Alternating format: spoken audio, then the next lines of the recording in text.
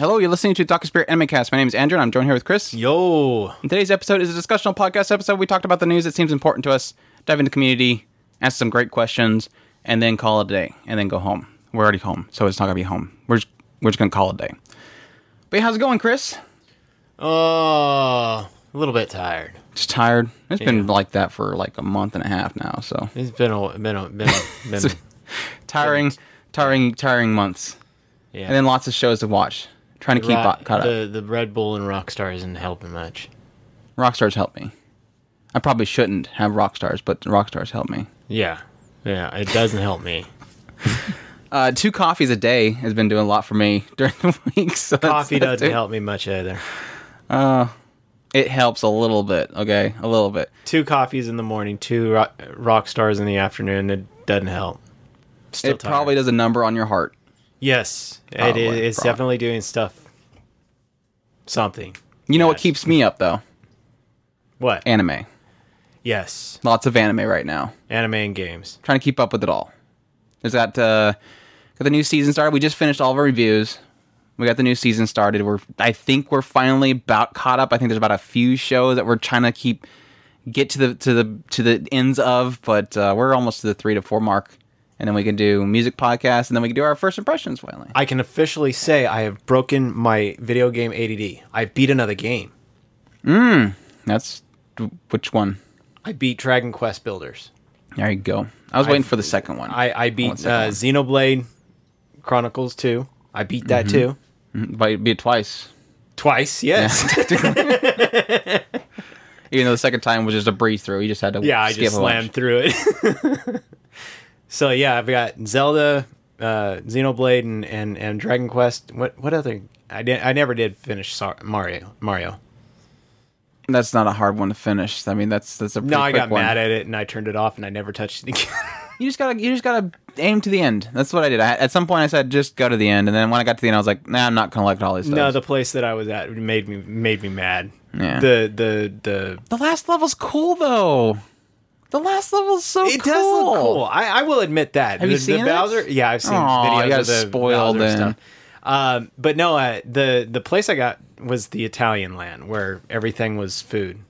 That was a really terrible. That was a terrible level. Everybody says the terrible level. It visually looks crappy. It does. It made me mad, and I was like, nah. I'm just not even in the mood for this anymore. Like usually you have a challenge, and you're like, I'm okay with this challenge because it looks really cool when it's challenging me. But this one's like, this looks like crap, and then something sets you on fire and shoots you off this edge, and then you're like, oh, I remember this from Mario 64. And then, yeah. It just made me mad. I was like, I kept getting fired and bouncing around like an idiot. And I'm like, okay, you're just irritating me more. The colors are irritating me more. The stupid things that I have to do are irritating me more. Everything about this area, I already was on the edge of not much caring for.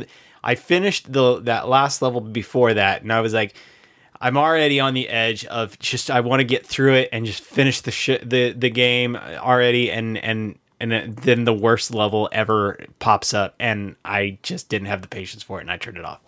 I went and played something else. I haven't really been playing games though. That's true. I've been kind of turned away from it again. Well, I'm very much contemplating right now Beach Splash though. Singer Kagura. I'm actually really considering getting that. Yeah, I'm only on one game one day a week on my video games right now because I was doing a lot of binging for the show, for the podcast, but yeah. Oh yeah, our bandwidth showed that. Yeah, high dive, thank you. Oh man, we're crippled on bandwidth again. Later on somebody's going to ask us a question. I'm not sure if we'll get to it, but somebody asked a question about video uploading and stuff like that. It's like, we're like maxed out just watching shows. That's what sucks because we watch so many of the shows that our bandwidth just doesn't want to keep up with it. So, or bandwidth caps rather. But yeah, lately I've been trying to think of another game to play though, because I started focusing a lot on Final Fantasy 14 just to hang out with our other brother, but he's been kind of busy with some other things. So I'm like, oh crap, I gotta find something again. So I've been just watching Netflix shows and random things online. So that's been filling up my gap. That and Alchemist Code that's doing Fate Stay Night collab, and I'm so sick of Fate those Grand games. Order. Why did you get me into that many stinking games? Which one? Fate Go? Fate Go I was able to handle, and I had started putting Valkyrie Crusade off to the side a little bit. Now that one is actually something that I want to do right now, and so I'm trying to balance these two. Plus, I have this other one that we're going to talk about in a little bit that's wants a lot of attention, and I cannot give that game any attention. And forget about Alchemist Code. That one, no. Oh, the other one. I gave up on the other one real quick though. That was a quick. Anyways, yeah. Yeah, that one is off to the side. All I do right now on that one is just log in and then burn the AP and then leave. Well, I can't even burn AP. Burning AP takes too much time. It's the same with you just do events. Events and the boost tab. Those will suck it down real quick. Yeah, that's well, yeah, no, I'm doing I'm talking about Danmachi, by the way. So yeah, I'm doing the event right now, the Blossoming Youth or whatever it's doing right now. Yeah. We'll get to that eventually, though. We want to jump in the news, then? Do it. Taking long enough. Everybody was like, hey, game neither talk. of us want to talk about this particular thing. Yeah, I mean, we just get it quickly out of the way. Most everybody knows it happened, but we want to acknowledge it because we do cover all the news, and why didn't you cover that? He's only one of my favorite directors of all time, so yeah. Yeah, I saw Takahata. He had passed away April 5th in Tokyo. I think they said it was lung cancer. He had been fighting lung cancer. It was pretty terrible because everybody's like, oh my gosh, I didn't know he smoked, or oh, it must have been because Miyazaki, which are really stupid comments, by the way. Lung cancer isn't always caused by smoking, by the way. I just want to point that out. Anyways, yeah, he, of course, formed Studio Ghibli with Hayao Miyazaki and a couple other cohorts back in 1985. For those who don't know who he actually is, very famous director, mostly known for his work on Grave and the Fireflies, which has a lot of correlation to what he'd gone through in his childhood because he technically did go through all the bombings of Japan. But Grave of the Fireflies, only yesterday, Pompoko, My Neighbor the Yamadas, and The Princess Kaguya are the big notable ones. But yeah, very, very, very sad to see him go. It's kind of like along the same line as a lot of the other big name directors that we've lost recently. It's going to be unfortunate to have him go. I guess I'll just leave it at that.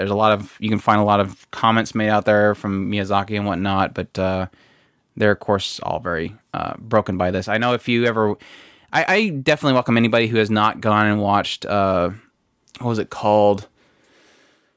Dreams of Madness, something like that. It's a documentary of Studio Ghibli that I think it's on Netflix right now. Definitely go check that out. It was refilmed during the time that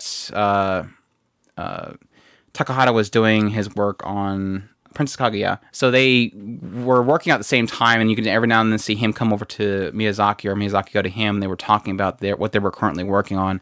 And just seeing the kind of camaraderie between the two of them, it really breaks my heart to think of what Miyazaki's going through right now. I kind of echo some people in believing that I think it would be really beautiful to see what Miyazaki will end up turning this into, because he likes to put a lot of his emotion into his works, and I'm pretty sure he'll end up doing something for Takahata going forward. So, yeah, very unfortunate day. Definitely our hearts go out to everybody that's involved. It's a heartbreak. I agree that it will be something special to see. I mean, what Miyazaki would probably do as a special tribute for a man that he obviously had a lot of respect for, no matter how you look at it. I have a lot of respect for a lot of the artwork that I've seen this man do. So it really, I mean, I don't think there's ever been a director that I've had this much. And this is one of my directors. I don't know how to put it other than that. I mean, I've never really been big on the Western type shows. So a lot of the actors or actresses, some of the singers I've seen go here and there, I'll go, wow, that really sucks to see that person go. But this is one of my directors, if that makes any sense. This is one that I paid attention to because he had an impact on me. And so it is really, really does hurt to see somebody with a lot of art that I respect go. Yeah, it's The Kingdom of Dreams and Madness is that documentary, by the way, so people aren't confused. But yes, moving on from that, we got on to happier things, even though it doesn't really discredit what that is. Mitsubishi Colors, creator of the other manga. Mitsubishi Colors, creator, his other manga work is getting a TV adaptation as well. We loved Mitsubishi Colors. It was absolutely a treat to watch. But this one is going to be Hitori Bochi no Maru Maru Sekatsu is the manga title, which is, I think, Solitary Life of Hitori Bochi's life. Something life. I think it's blanked out. I don't know. Something like that. But yeah, that would be a fantastic style to see because we loved Mitsubishi Color. Hopefully they'll get some more people working on it. But we'll have to wait and see. 4-panel comedy manga centers around an extremely shy girl named Bochi Hitori. Her name is a wordplay on the Japanese term for solidarity, or solitary. So she's a solitary girl that's named Solitary. Yes, play off it anyways. She enters middle school and vows to make friends with the entire class by graduation. The story follows her lonely struggle to accomplish her goal. That sounds like it's going to be heartbreaking too. But yeah, definitely look forward to that. Like I said, really love Mitsubishi Colors, so we'd like to see more of his work. Moving on, we have Mahin, Madohin, or the Fairy Tale Girls. They are still yet to announce what they're going to do with the final 2 episodes. I'm assuming they're going to probably throw it on Blu-ray, which who would buy that unless they do something to appease the crowds and show that they have corrected it in some way, shape, or form. But yes, other than that, this novel and manga series is also reaching its climax and will correspond with the episodes 11 and 12. So I don't know if they were planning on taking the story further than that. Maybe the fact that the anime failed so much, they're kind of cutting off the manga and novel as well. We've seen a lot of correlation between the animes and the mangas, saying which one's going to conclude or one's going to continue based off the popularity. And if the show itself fails miserably, then I guess we can see that the actual other materials are going to go down too. So it's unfortunate because just reading the article on Anime News Network, they were talking about the writer and how this was like a work that he did for 3 years and passed away right when he completed the story, and to see that kind of fall apart kind of does suck because that was like his final contribution to the medium of anime. So it's really unfortunate. I think he also did what was the other one? I think Listen to Me, Girls I'm Your Father, or something like that. So oh really? Very very unfortunate kind of thing. So it makes me kind of wish that it was more successful than what I bash it in this review. But like I said, it's mostly to do with the production and what they did with it. So it's unfortunate. A lot of unfortunate things talked about in this podcast episode, but we'll get to more happier things. Aniplex and Live 2D announced a partnership for anime featured films. Aniplex had acquired a majority stake in Live 2D and plans to implement Live 2D drawing and animation into its next length feature film. Live 2D, of course, is a company that is kind of built around the idea of allowing 2D models to live in a 3D space. There's a lot of apps out there that utilize Live 2D. I remember downloading one a while back when they were showing a demo at a con, and it was pretty cool. It kind of has it's something that has been, like I said, utilized in a lot of anime-based apps and whatnot that have characters that will follow the touch on the screen or whatnot. And it's pretty cool technology. I'm not sure how it'll look in an actual film unless it's kind of touched up, because just based off the demos that I've seen of it and what I've seen it worked in, I don't see that being quality enough to be a acceptable anime. But I mean, we've seen worse CG used and not shamed for. It's kind of one of those things that I'm trying to think of. There was an anime here recently that was kind of a short that they seemed similar to it. I don't remember offhand what it was, but yeah, it's cool. Hopefully they'll do something cool with it, but I don't have my hopes up for it just because One Room? No, not One Room. You remember Asterisk War? At the very end of Asterisk War, they have like the characters talking in like a CG model. Yeah. It's almost like that, but a little more little more flat and colored, not as round of the character and sharp. So similar kind of look to it. People can look up a demo. I don't know why they're asking me. Don't ask me. I don't know. But yeah, that's pretty cool. See if they pull out something really cool from that going forward. Sentai Filmworks announced release plans for titles at Anime Boston. They announced that they're going to have a dub for Made in Abyss and Armed Girls Machiavellism. That's a shocker. The last show that I would see getting a dub is probably Armed Girl Machiavellism. But cool for the dub fans, I guess. They also announced Legend of Galactic Heroes home video release in July. Yes, they're going to finally release that series. It's going to be in a premium box set for... Can you guess, Chris? Are you already seen it? $1.5 million. Pretty close, $800. They're going to limit it. They're going to limit it to 1,000 copies. Discs that is. Yeah, it's 105 episodes. Jeez, something like that. They're going to limit the limited edition. They're going to limit the limited edition to 1,000 copies. And of course, it's going to, like I said, they're going to retail it $7.99 US. I don't know if they're going to have a sale on Right Stuff or something. Hopefully, they will. A sale for $600. Probably $750. $750. I'll say $650. I think it's $650. It's going to have 2 3D art cards. It's going to have a collectible metal coins, 200-page art book, all 3 anime films, and of course the entire series. So, yeah, that's a lot of discs. You gonna snatch it up? No. Why not? I don't know. I that's one of those ones I'll just wait for it to probably have a standard edition. I do want it. I just don't want to spend $800 on it. I don't love it that much. I don't even remember if I liked it. It's $8. It's $8 an episode, Andrew.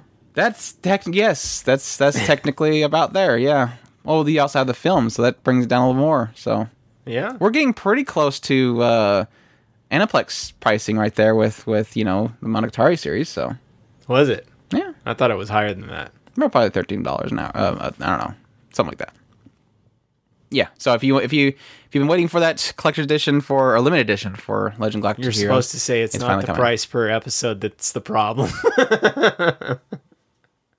What's that? Well, plus I don't know where to put that. Where the hell am I going to put that? I don't know. I don't know how you fit everything you got in here now. I just reorganized things today, by the way. Does it look nice?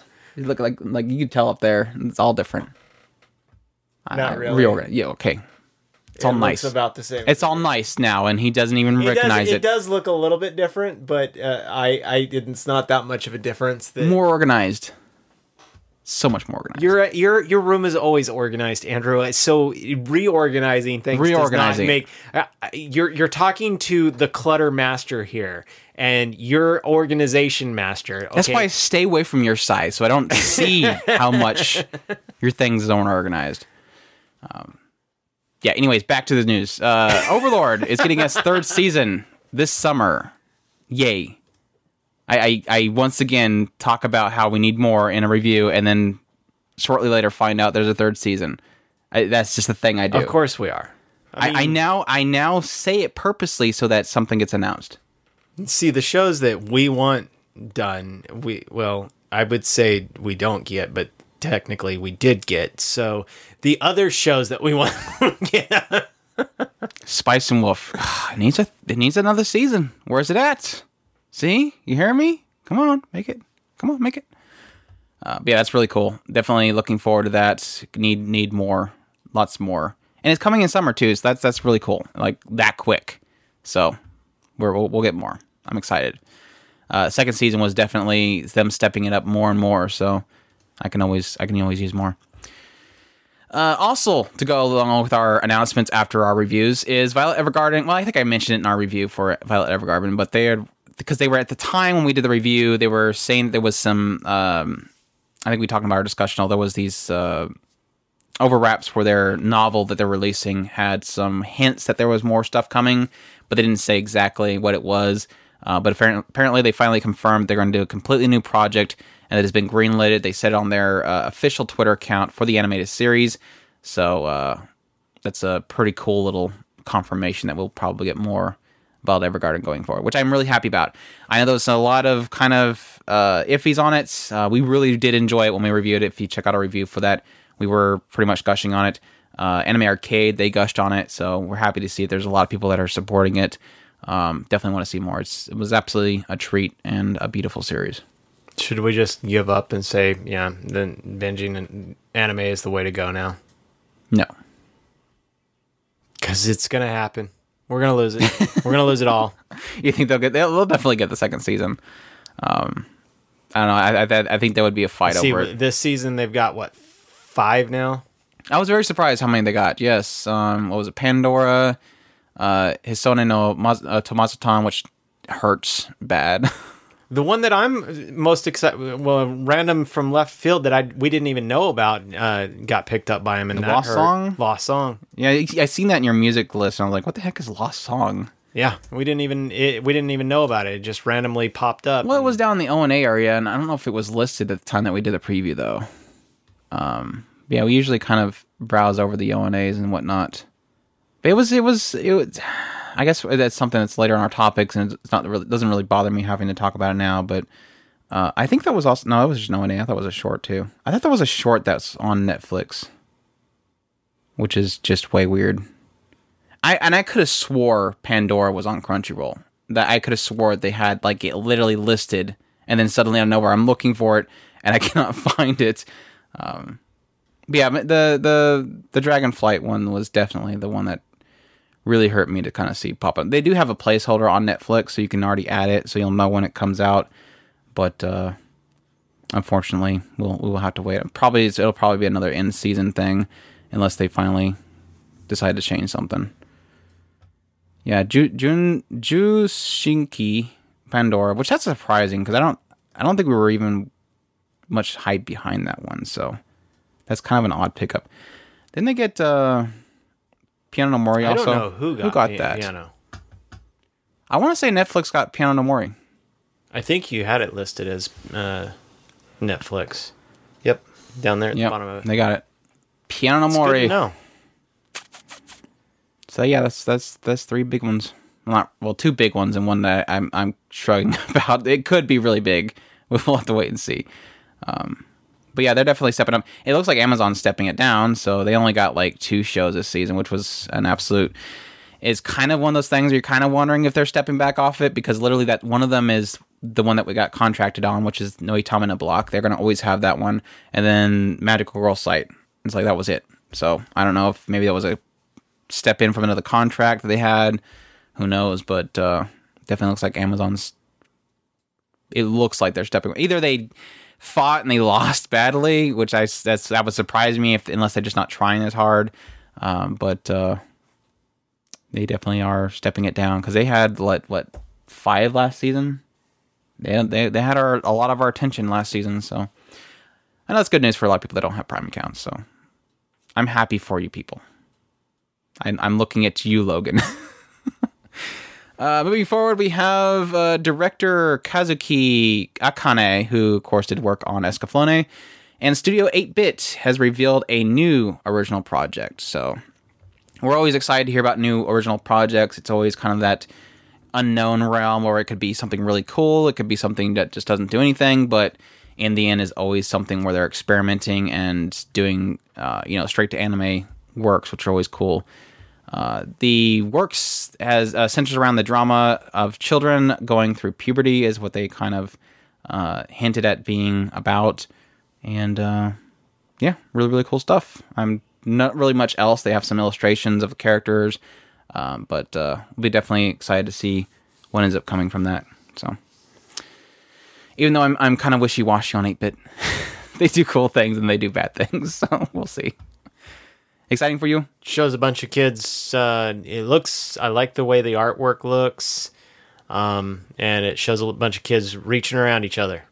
Yes, broing at each other, getting through their hard times, maybe experimenting. Who knows? We'll see.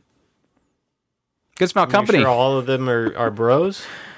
There's no girls in there? Oh, they all have pants. I guess they all have pants. That's true. Unless the girls have to wear pants. That's always a thing. I don't see any girls. Yeah, well, go with it. That's what I said, experimenting. You never know. You never know. Good Smile Company announced that they are opening a Shanghai-based subsidiary named Good Smile Arts Shanghai. So apparently they're combating counterfeits by just making it in Shanghai. I don't know. Company is to develop and produce Chinese original products through character licenses. They're going to do figures and, of course, character goods that they will, of course, sell in China. So cool stuff. I'm not sure if it's just a way for them to put a local grounds there, or if they're planning on actually doing things for Chinese products. That's what I got the impression of. I know they're already original technically Chinese products. Yeah, I know they already have basically branches there, so that they can actually counter a lot of the counterfeits. They also have, of course, people in China that actually do a lot of their figure painting and whatnot. So, it is kind of weird though, because was it like 3 years ago they opened up a warehouse in Japan so they would take all of their work out of China to Japan so they could make sure that everything was made in Japan, and now they're kind of going back over to China. It's a little weird in that regard. So yeah, cool stuff. Definitely excited for them, whatever they end up doing, because they're definitely a company that has done a lot of good stuff for me. I'm always happy with what I get from them. So yeah, I need more Fate figures. Welcome to Ballroom is continuing to go in hiatus. So anybody that's currently looking at the manga after the anime ended, I know that there was a gap that was happening after the finalizing of the anime series. The anime actually went past the manga, and they were talking about how he was going to get caught up eventually, but there was this whole hiatus happening due to his illness. But looks like they're continuing that. So if you're looking for the manga, you will have to continue to wait. Are you checking out the manga at all? No. Did you jump on that after the anime? Mm-hmm. No, really? Oh, I figured you would jump on that one. Is it because you weren't that interested? Just the fingers were just a little bit too numb. Yes, the fingers were numb. They were cold? They were cold, so you had to rub them together. Yeah. Uh-huh. Okay. Exactly. Gotcha. I hate when your finger gets cold. Cold fingers, not a good thing when you want to watch it. If I had some green stuff in there, then maybe they'd warm up. Oh, they would warm up a little bit. The friction. Yeah. Okay. Adding friction in there. Yes. It might cause a fire, though, going that fast. Possibly. Great news for Logan over there at MRK. This is the second time I've referenced Logan. People are going to start saying things. But yes, I'm sure Logan is very excited to know, and I'm sure a lot of our listeners are happy and excited to know, the High School Fleet is getting an anime film. How are you feeling right now, Chris? What is going through your mind right now? Is it positive? Is it neutral? Is it negative? Is it about your fingers being cold again? Is it something about Logan? No, I think my fingers would go in the pockets at this point. Okay. Because I would hide my money. I mean, the numb fingers from this show. Because of the mice? Because of the mice. The mice on here are dangerous in this show. They're very dangerous. The mice are very dangerous in High School Fleet. Yes. I'm mixed. I thought the show was adorable. Or the characters were adorable. I think that the storytelling was trying a lot more harder than it should have tried, but that was in our review. So yeah, I'm mixed. I don't know if I want to see a movie about this show. I kind of do, because I want to see if they can actually bring something out of the story. I think that they were trying. I think they were trying a little hard, but they were trying. So that's the way I look at it. I guess the question really is if it's going to be a continuation, or if it's going to be just a rehash of the entire series, which I guess they could probably condense it down to a movie. It doesn't say anything here about it. I mean, the announcement trailer just shows clips of the actual series, but they don't really say. It says new animated film. That could mean anything though. But yeah, I mean, the not having new content, not saying there's gonna be new content, definitely hints the idea of it being just a rehash of it, and them just kind of pushing their new kind of mobile app game they're doing. But yeah, I'm not totally thrilled. I like the concept of High School Fleet. I didn't like the execution of High School Fleet, and I think if they could pull off a cool story with that concept, I think I'd be more than happy with it. And I'll just ignore that the series ever existed. If you like the movie, Yeah. Why would you ignore that the series existed?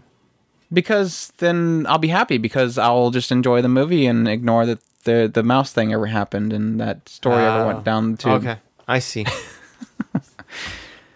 Let's see here. Next one we have is 11 Arts is to scream.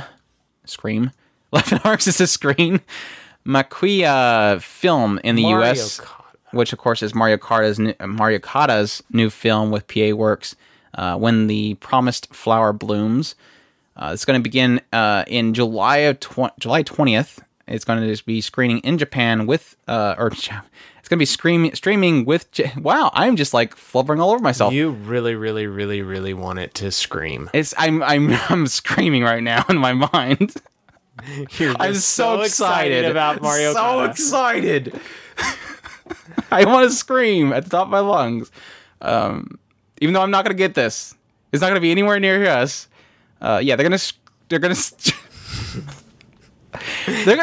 the film. Screen it. They're going to show the film Japanese with English subtitles. Yes, they're going to be showing it. It's premiering it in America on July 20th. So be excited. Hopefully somewhere near our listeners because it's not going to be anywhere near us.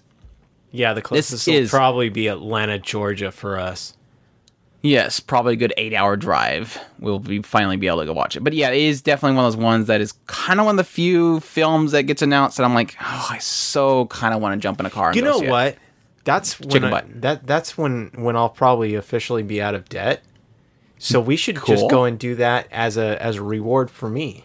It's an interesting addition to the podcast. Yes, maybe we could try. It's kind of in a. We could go. Yay! What Chris. is that? Is that a Friday or something? I don't have calendar. I hope it's like a Saturday or something. Yay, like that. Chris! We can make a thing out of it. July. Was it 20th? Yeah. It's a freaking Friday. I can't do that on a freaking Friday. I'll take a day off. You take a day off. No, that's... Come on, you're on salary. I'm a seasonal worker. That's busy season is hot season. I don't take time off in hot season. It just, things fall apart when you're buying materials for stuff. Aw, this sucks. I was actually making us an excuse to go to watch this film. I'm sure they're not going to rip it and throw it out the door the moment that Friday ends. So we'll see if it's got a weekend airing or something. We'll see. We'll put off the podcast an entire week so that we can come back and review it. How's that sound? I don't know. Now he's backing off. I see how it is. You were all gung ho about it. Now you're backing off. Because they'll probably only have one day that they'll show it. Probably. Like, yeah, get this Chinese cartoons out of here. Chinese cartoons on here for that long. These Chinese cartoons out of here. More sad news. Excuse me, sir. That's not actually. Actually, it's a Korean. More sad news for Calafina's group. Keiko Kubota has left Calafina, unfortunately. Of course, she was, I believe, She was the last one, or is she the second one? She was the lower vocals. Because that's the second time we've had an announcement. I thought that the first announcement was two of them left, and there was the musical writer herself, the one that built that group and wrote their music, she left. And they said the actual production company, which is Spacecraft, they said that there was one other person, a vocalist that was actually planning on leaving also apparently at the same time, but they didn't say who it was. Now we know it is Keiko. Keiko said that she had no problems with leaving or dropping the contract, and she thanks her fans and everybody and has officially left. So, yeah. So now we have the writer's gone, and now we have one of the singers, the low vocals singer has left. So that sucks. I am wondering if they're going to keep going because now they're down to only two singers and no writer, so they'll have to get a new writer and another vocalist. And I mean, they were so beautifully in sync with each other, and I'm sure they could probably find somebody else that is talented enough to fit in there. But you never know with those kind of things. So it is very unfortunate. I mean, they have been going for a long time, 10 years. So, I mean, we've loved all of their music. Maybe it's just time for them to kind of move on and do their own things. Unfortunate. Yeah, it really is. I mean, it's one of those things that you kind of hate seeing artistry go. It doesn't matter whose artistry it is. It just really sucks to see them go. It more sucks because it's such a unique group that had a unique sound to themselves that was so harmony and beautiful. So I think they honestly should just break up Califania, let it be. That was Califania. It's kind of like don't pass the baton, just let it be ended like there. Kind of like the Love Life thing. Don't continue the muses or whatever. Just let's end it there and let it be that kind of mentality for it. Just move on, do their own things, because it's just they're literally half of what they were before. I mean, you can argue to say that they're less than that if you think that the writer is more prominent on their ability. But yeah, more sad news. Next one we have is Devilman Crybaby staff is teasing an important announcement that'll be revealed in their live announcement event during the live stream. An announcement during their live stream where they're going to release the Blu-ray box set. So I said that wrong. They're going to announce something when they have a stream. Yeah, I guess they are announcing that they're going to announce something. Okay, I'm following you now. But yeah, it's going to be during their Blu-ray release event. They're going to be doing a release on May 30th. So if you're a huge fan of Devilman Crybaby, look forward to May 30th when they do the release in Japan. They'll probably have some announcements hitting news feeds. Maybe a sequel or movie. Who knows? I'm going to guess it's probably a sequel.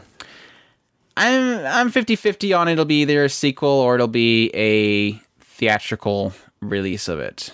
They'd like to do theatrical release. No, I'm more 80% that it'll be a sequel, 20% that it'll be a theatrical release. One of those two. I'm 95% sure it's a sequel. It's so kind of semi-episodic that I don't know if they would. No, not really semi. It's slightly episodic, so I don't know if it would really fit a theatrical release. So yeah, probably sequel. I'd be kind of for a sequel. I know it goes some pretty cool places. I wasn't big on the first season, but I think I'd be more into what kind of follows after that. Gundam news. I have tons of big Gundam news. I have like 3 bits here, which is kind of exciting. So Gundam fans, listen up. We have during a Gundam 00 festival 10 revision event in Tokyo, it was announced that Gundam 00 anime is getting a new project. It has since been reported that it will be a sequel, although no idea what kind of form yet, and that the director Seiji Mizushima will be working on it. So, more Gundam 00, cool stuff. We've yet to get that one over here to review. I was going to say, it's coming here have soon. we watched 00 yet? No, I think it's the next one we'll be getting to review. So, we'll get our thoughts on that one here soon. Maybe they're doing a release because they knew that it was coming. A sequel was coming. I see what you're doing. Sunrise also announced that Gundam NT will be the new title set after Gundam UC in 0097. Of course, it was later revealed that Gundam NT was actually Mobile Suit Gundam Narrative. So, I don't know how you get narrative from NT, but yeah. The tagline is the next destination of the new type legend, is what they're calling it. Because, of course, it's coming after Gundam UC. Which I guess goes in line with what we were talking about when we reviewed Gundam UC. Was it kind of that feeling of that passing the torch on that series kind of had? So that's pretty cool.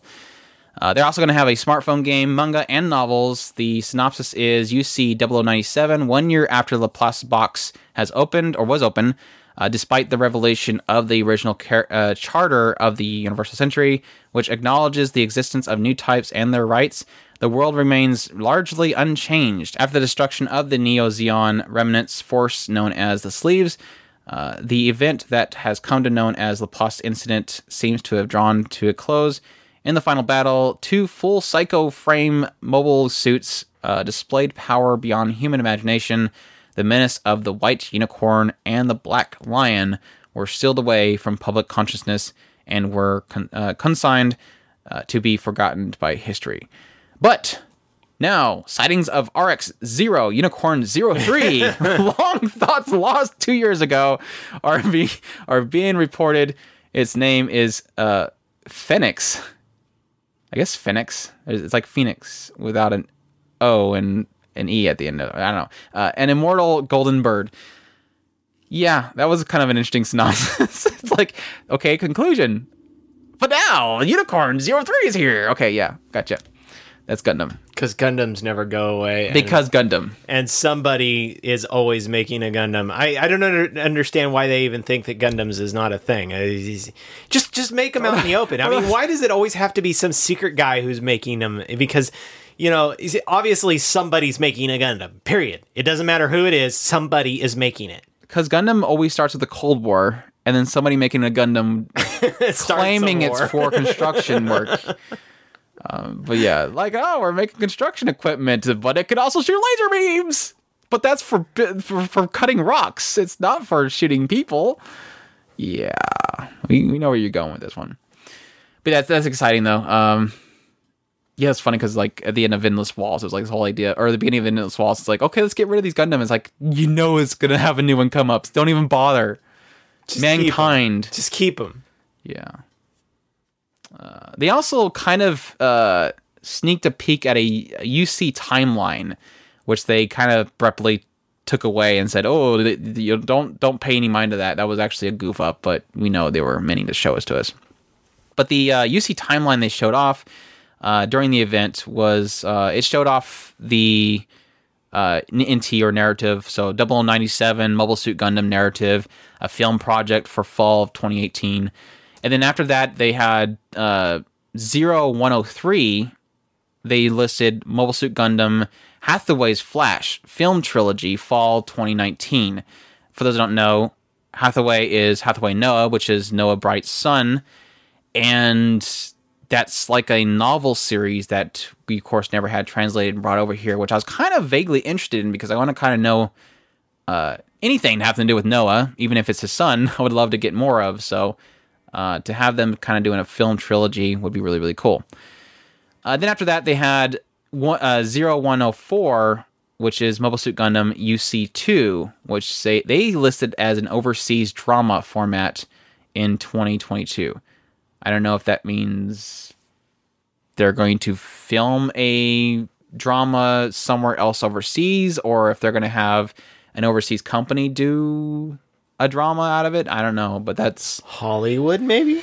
I'm very mixed on that. I mean, can you imagine them doing like a full-on TV drama that is centered around like, you know, a spaceship that has a Gundam in it, and it's just the everyday dramas of living in the spacecraft, like, you know, a la Star Trek or something like that. I'm almost thinking, Star Trek. I'm thinking Netflix. It'd be a very expensive proposition, but I think it would be really cool.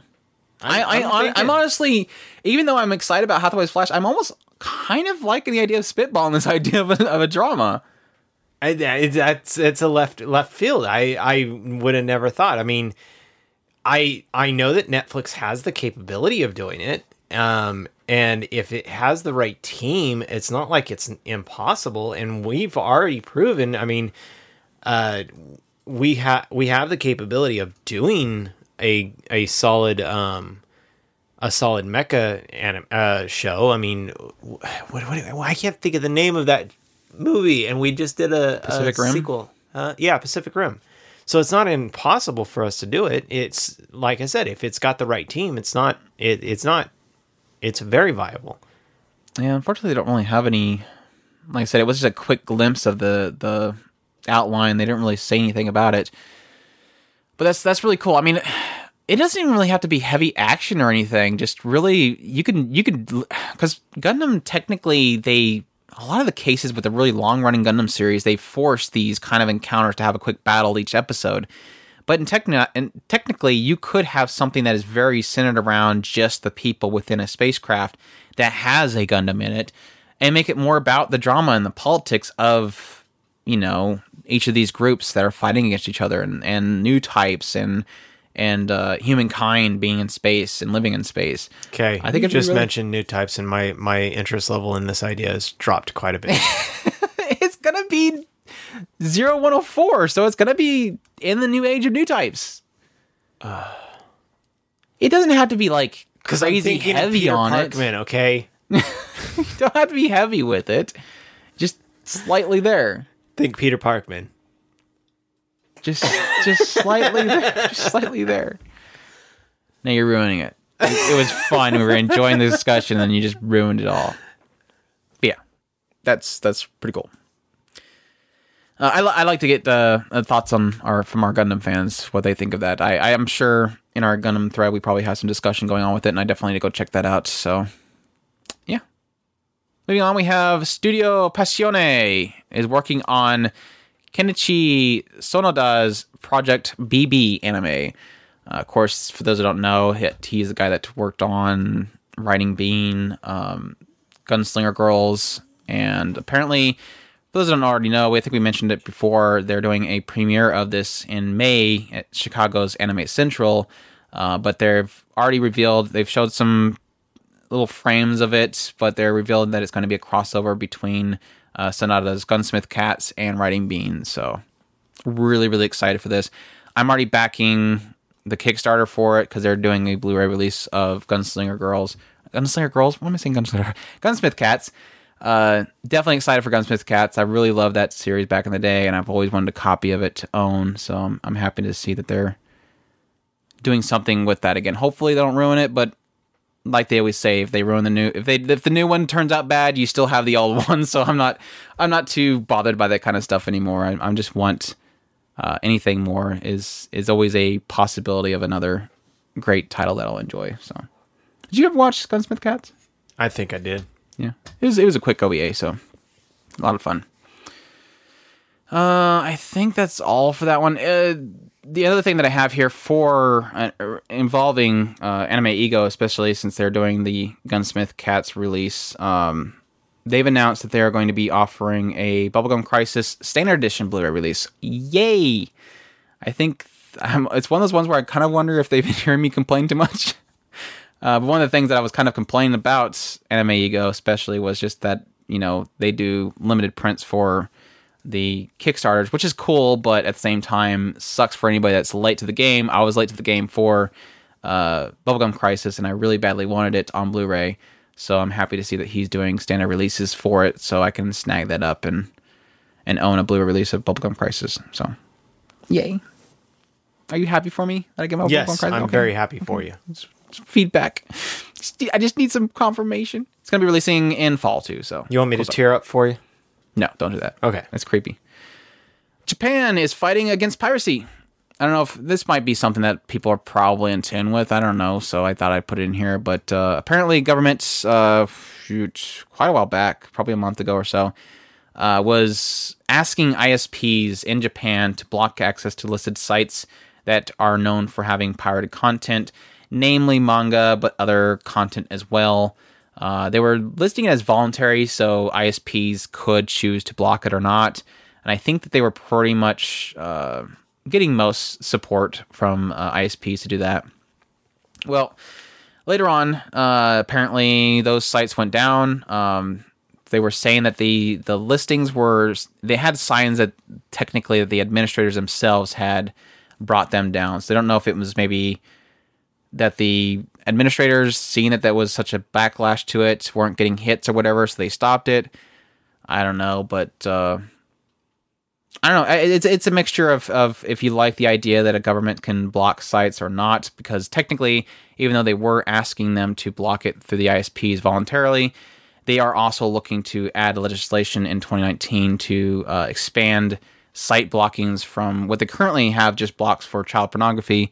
They will be expanding it to other things like pirating sites that are giving away pirated content for free to viewers. So, yeah, it's a pretty interesting fight. I'm all for them blocking that kind of stuff because they kind of listed numbers. They were showing that their sales of digital manga had plummeted, and they had statistics that showed that these certain sites that they were asking to be blocked were seeing huge amounts, like millions of hits that were hitting them suddenly. So there was a direct correlation to drop of sales to how much this site was getting, and that was the reason that kind of pushed them to do this. It could have been fabricated information. I don't know, but I wouldn't doubt it. It's one of those things that kind of is a given. Unfortunately, piracy does that. So yeah, pretty much. It's a difficult thing to kind of track and see. I mean, I would assume that they're considering it just straight from Japan. I mean, there's no way to know how much the Western audience itself is affecting this and how all that. I mean, it's well, based on the fact that they're Japanese sites, I would assume that unless they're going there to rip the images, maybe that's what I would assume. Yeah, and so that would count as a click, no matter how you look at it. That's technically a sell that they missed out on. Mm-hmm. But how would that work out? I mean, because effectively that person is going to rip it, then he's going to probably re-put it up on his site. So that's more sales that are being lost. It's a vastly complicated just breakdown of different things. Yep.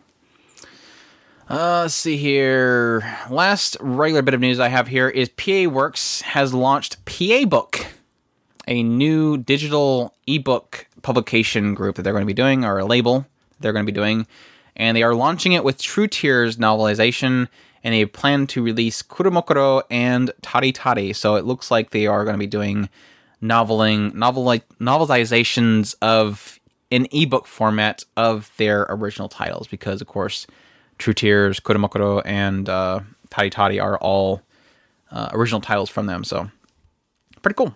I'm not sure if I'm going to dive headfirst into more True Tears because it kind of broke me. But I think they can do something really cool with Kuromokuro. They definitely left that story open for more content. So maybe if the ebooks do well enough, maybe they are looking to adapt from the ebook if it does well enough and it continues on. So yeah, I'm assuming stuff like Tari Tari and True Tears would probably just be direct novelizations unless they alter the story slightly, because those are pretty close. Wasn't Tari Tari pretty closed book story into it? As far as I could tell, but it was pretty much like a school year. Yeah, it's not like they couldn't continue. Yeah, technically you can continue anything. Kuromokuro was like more of a, there's technically this other location that has bad things happening there, and we might go over there. The end. Yeah, that was not an end. So cool stuff. We have some game news, so all of our game fans can be happy to get some game news. But they're all Japanese and anime related, so don't worry too much about it. First off, we have GameStop in Ireland is listing an English version of Punchline's game to be localized by P-Cube. They're going to do a physical release for PS4 and Vita. I'm mixed on this because I think the clips that I've seen of the game didn't look like it was that great of a game, but I really loved Punchline, so I was kind of like vaguely interested in the idea of actually being able to play it. But that was also one of those ones where I'm like, yeah, that's never going to happen. But P-Cube's been doing some pretty crazy localizations of titles that we've never really seen over here. I think they did Steins Gate, which was pretty cool at the time.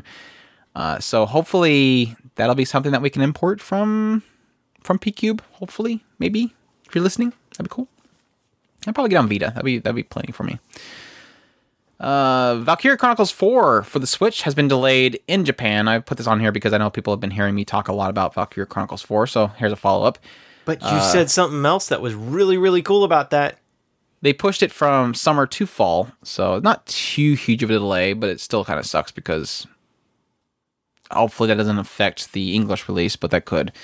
The interesting thing, though, is that Valkyria Chronicles 1 is set to release in Japan in fall as well, so on the Switch. So that might have been the reason for the delay, is that they said, okay, Valkyria Chronicles 1, we're going to put it with it, so it's released at the same time, because apparently you can buy Valkyria Chronicles 4, and you can get, at the same time, 1 for cheaper if you buy them together. So maybe they were doing that correlation. But the cool thing there is that, yes, I want Valkyria Chronicles 1 on my Switch, please. Of course, I want everything on my Switch anymore, which is kind of sad, but so do I. That's how it is.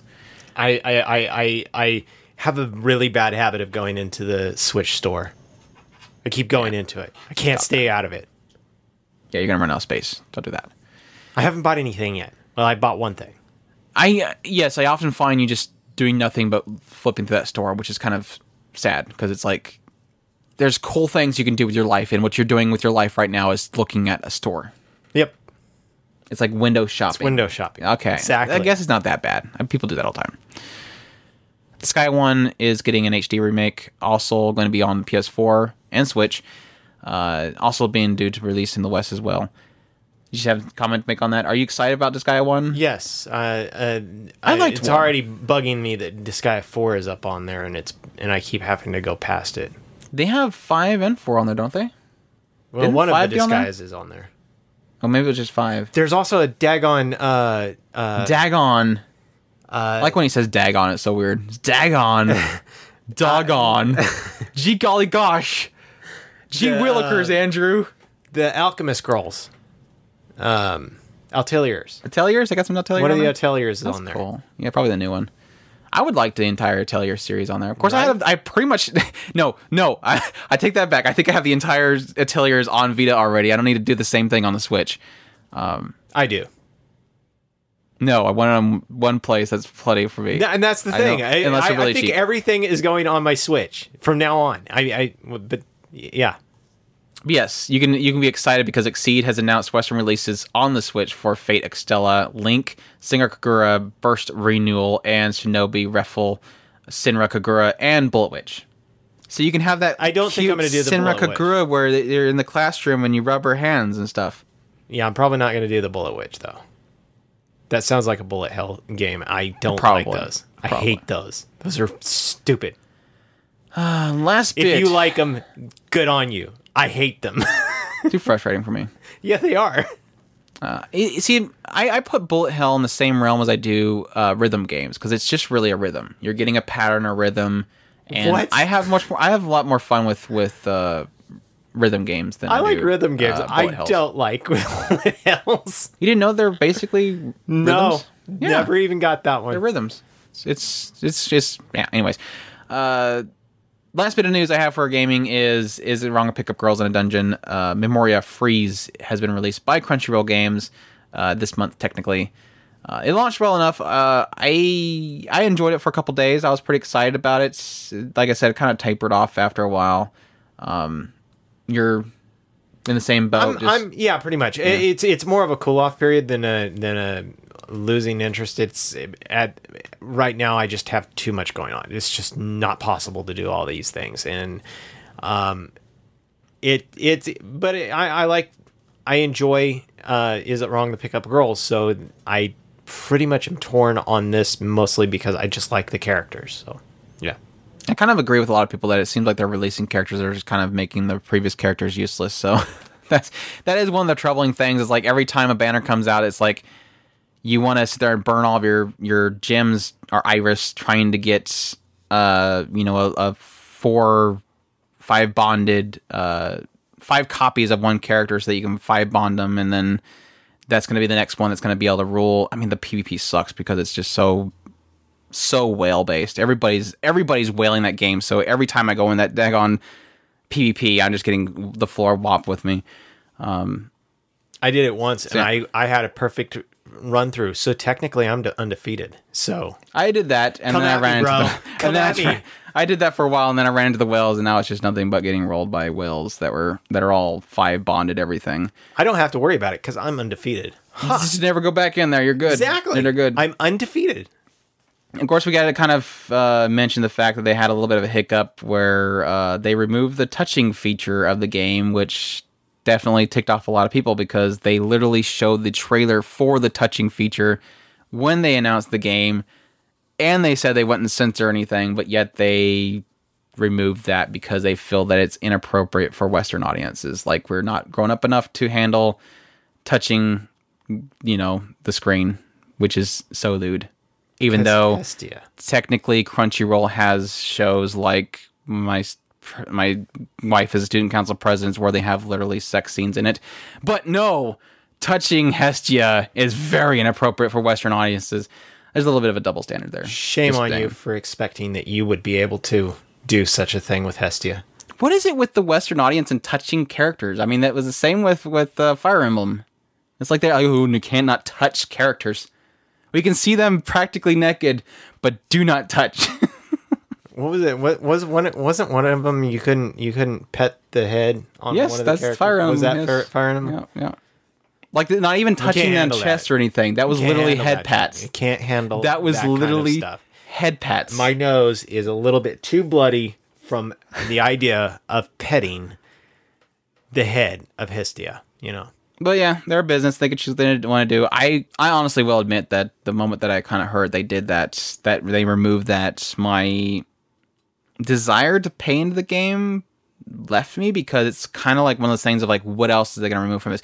I don't want to invest in, because there's literally a lot of like later banners that will bring, you know, looter versions of these characters out. And my thought process now is, well, are they going to censor those? Is that going to be something going to say is not appropriate for the West? And if I don't want to invest in the game anymore now, because I'm afraid that it's eventually going to have a point where they're going to have that moment where they go, yes, this banner's out, and then people go, wait, this is supposed to be in the banner too, and they go, yeah, sorry, that's too inappropriate, and I'll delete the game right then and there. That's my concern. I'm not like, oh my gosh, I need to be able to touch Hestia. That's the sad thing, is it seems like that's what we're arguing about, and that's not. It's not like, it's more along the lines of the idea of that being taken away is more the problem. It not feels necessarily like that mom I came up want and said, to go you are not, you know, this is inappropriate. Let me take this is not appropriate for you. It's like, Mom, seriously, I want to play the game. It's like, Mom, stop. Mom, stop working for Crunchyroll. Mom, I'm a big boy now. I can touch Hestia. Literally, Hestia loves me. Mom, stop. She even said that she loves me. But yeah, granted, I'm pretending to be Belle Crannel, but you know, she calls me Belle every now and then. I just gotta go with it. Just go with it. If she's calling me Belle, just go with it, dude. Every time I mess with what's her face, she says that she mentions Eyes Wallenstein. I go, yeah, just go with it. You're Eyes Wallenstein. Don't worry about it. But you know, it is more of a thing of like, where are they going to draw the line? Like, this is the first step. When are they going to do it again? And at that point, I'm just not gonna want to put money into something like that. So, unfortunate, but like I said, it's their business. They can do whatever they want with it, and it's of course our money, so we can do whatever we want with it. Which sucks, because it launched with so much hype. Everybody was so jazzed about that, and like I said, everybody's whaling the crap out of the game, so they're making money off of it. Either that or they're getting really, really lucky. They could, I guess. If they re-rolled, which really sucks, by the way. Re-rolling sucks. So much downloading. What does it have, like 5 gigs? Was it? It was like 5 gigs. It was really huge. All the voice, like they have to download all the voice acting. I do know that that game is just huge. It's just a lot of voice acting. Like the entire thing is voiced, so that's understandable. Really quick. I'm skipping over all of it, so I don't even know why I'm keeping it. I already watched all the stories. So. I'm curious if they're going to wait until the next season comes out and then start rolling out more story with it alongside of it, or if they're going to go further ahead with the novels. That's the really interesting part. Licenses. The news for licenses. We have Mill Creek Entertainment has Viper's Creed, Kurozuka, and Ultraviolet Code 004, anything. Sentai Filmworks said that they have Love Chunibyo and Other Delusions Take On Me film, which is great. And also Aura Battler Dunbine, which they are currently streaming on High Dive, if you are interested in that one. That is kind of in the same realm as Record of Lotus Wars, so if you're a fan of that. Soul Press has announced that they have Strongest Gamer light novel, Battle Divas light novel, and Yatsunoha visual novel.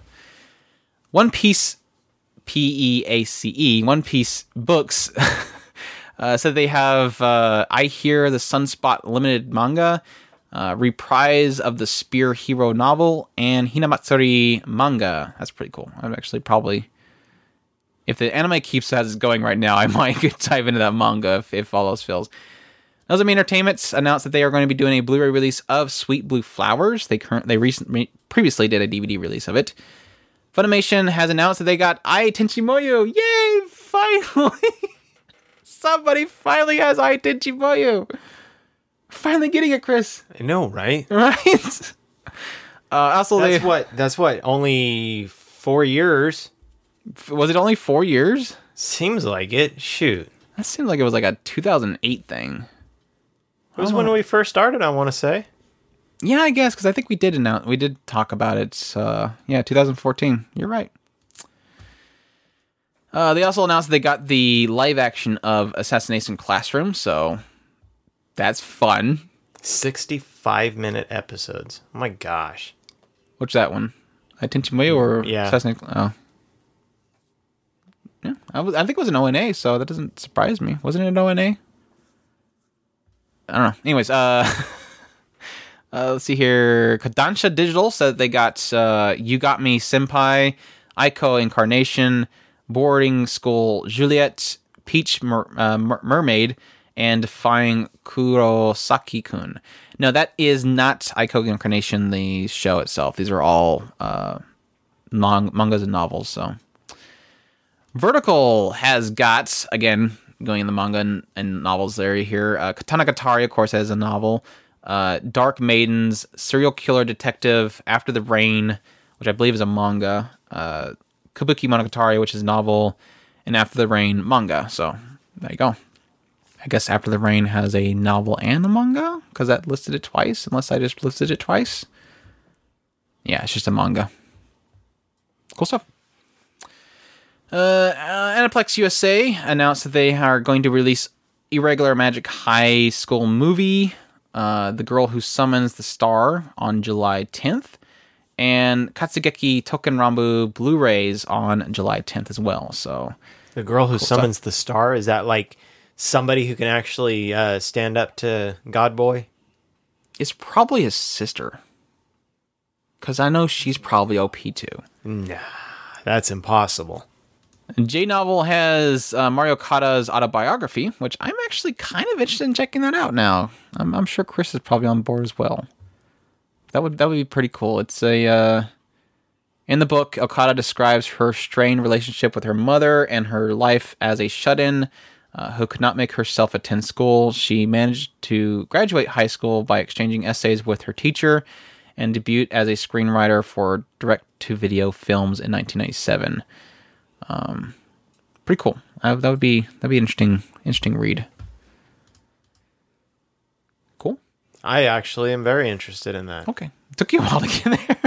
I was reading everything. I gotcha. They have a preview on J Global right now, so you can check that out. And it's slated for early May. Crunchyroll stream Prison School, Castletown Dandelion, Escaflowne the movie, Shobai Rock short, Melancholy of Haruhi-chan, which I think of the shorts, and Baka and Test OVA. So you can check those out on there. And I have a little bit of heads up here. I want to go through some streaming stuff for people. I know we kind of mentioned a bunch of it earlier with Netflix, but we're not doing the simulcast schedule anymore, but I still want to keep people in tune on what's going on. Amazon is going to be streaming Watakoi, Love is Hard for an Otaku, and Magical Girl Sights. So, like I said, that's Noi Tamina's Watakoi, and Magical Girl Sight is kind of out of nowhere. High Dive has Alice, Tada Never Falls in Love, Real Girl or 3D Girl, Cutie Honey Universe, which is kind of surprising. I thought that would be a Netflix one. Devil's Line, Hozuki no Raitetsu, and Doreiku will be all on High Dive. Netflix, of course, has Dragon Pilot, Hisone to Mazatan, and the Panel Forest TV or Piano Mori. And Lost Song. And Lost Song, ONA. Happy to see that Gundam Build Divers is on Crunchyroll and not just YouTube, thank God, because always hate having to rush to YouTube before the episode drops. Funimation has announced they're going to be doing dubs for Tokyo Ghoul Re, and it looks like Tokyo Ghoul Re is only on Funimation right now. They do not have it available to Crunchyroll, and I think they're saying that they're working on something, which really kind of reeks to me. It almost sounds like Funimation's holding it from Crunchyroll, and that's kind of would really suck. Anyways, Steins Gate Zero, High School DxD Hero, or DD, sorry, Full Metal Panic: Invisible Victory, Star Blazers, Space Battleship Yamato 2202, Kaku Ryo Bed and Breakfast for Spirits, Space Battleship Tiramisu, The Legend of Galactic Heroes, and Golden Kamuy. So, cool stuff. Which is funny because I think that the trailer for Golden, because I had to go look it up because I was just waiting for somebody to say you're saying Kamuy wrong. So I looked it up, and there's two different ways of saying it. Like the trailer, first time I read it had the guy at the very end. It's like Golden Kamuy or something like that. I'm like, what the hell are you saying? And then another one said Kamuy, so I'm like, I'm gonna just go Kamuy or Kamuy, something like that. Golden Kamuy. I'm with you. Yeah. Not really, but yeah. Speaking of all of High Dive's grabs, because they got literally, 7 titles this season. So you kind of have to get a High Dive account now and drop you're shifting from Amazon Prime now to High Dive. They have an Apple TV app. So I went out and bought an Apple TV. So I did that in order to watch High Dive easier, because otherwise we had to keep firing up the computer and going to a browser and then seeing that stupid dancing Hamato Marutan on the screen, or the other guys telling me to subscribe, and their site really sucks. So got the app on the Apple TV. I literally bought an Apple TV just to make it easier to watch this stuff. I'm going to say this once and make this complaint once. Make that complaint. High Dive. Why is there no Roku app? Because nobody uses Roku. I do. And I'm pretty sure there's plenty of people who use Roku. I'm not the only one.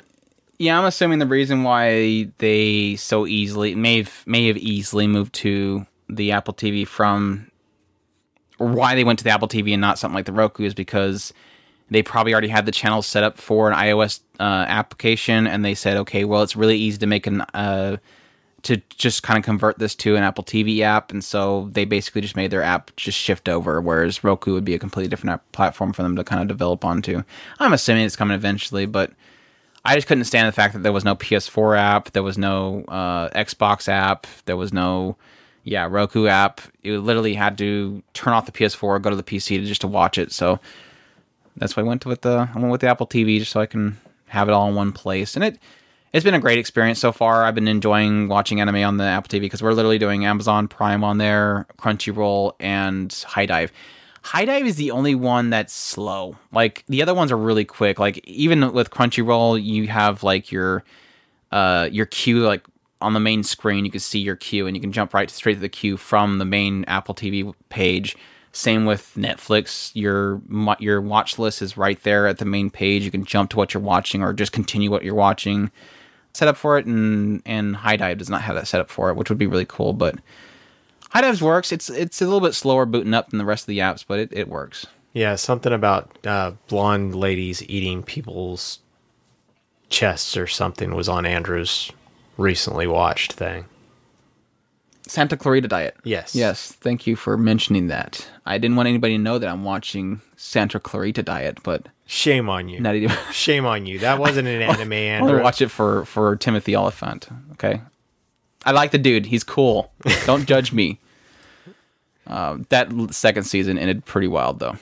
I have weird shows that I watch, too, so don't feel bad.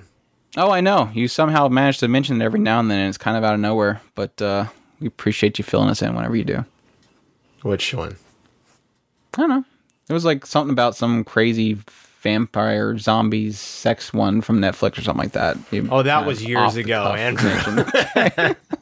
I was thinking it was just it was out of nowhere. I was thinking Black Mirror or Fear Walking Dead or something like that. But yeah, I guess the vampire sex thing from 5 years ago. It just came out of nowhere. That's all I'm saying. It was recent mine. It was the recent thing that you we were talking about Netflix shows that are shows that are on Netflix or something like that. I don't know. But yeah, Apple TV. I definitely recommend it. I heard a lot of hate for the Apple TV, and I am in the Apple ecosystem, so it was more apt for me to jump into it, and I've been thrilled by it. It's been a really cool platform, and I've been loving it. So, plus the screensavers are really, really, really cool, and I sit there and stare at it for hours on end, which I probably shouldn't do, but I do. So, yeah, it has my recommendation, even though it's extremely expensive. If you have some disposable income, I think it's worth it. But yeah, I don't think it's for everybody just because of the price of it.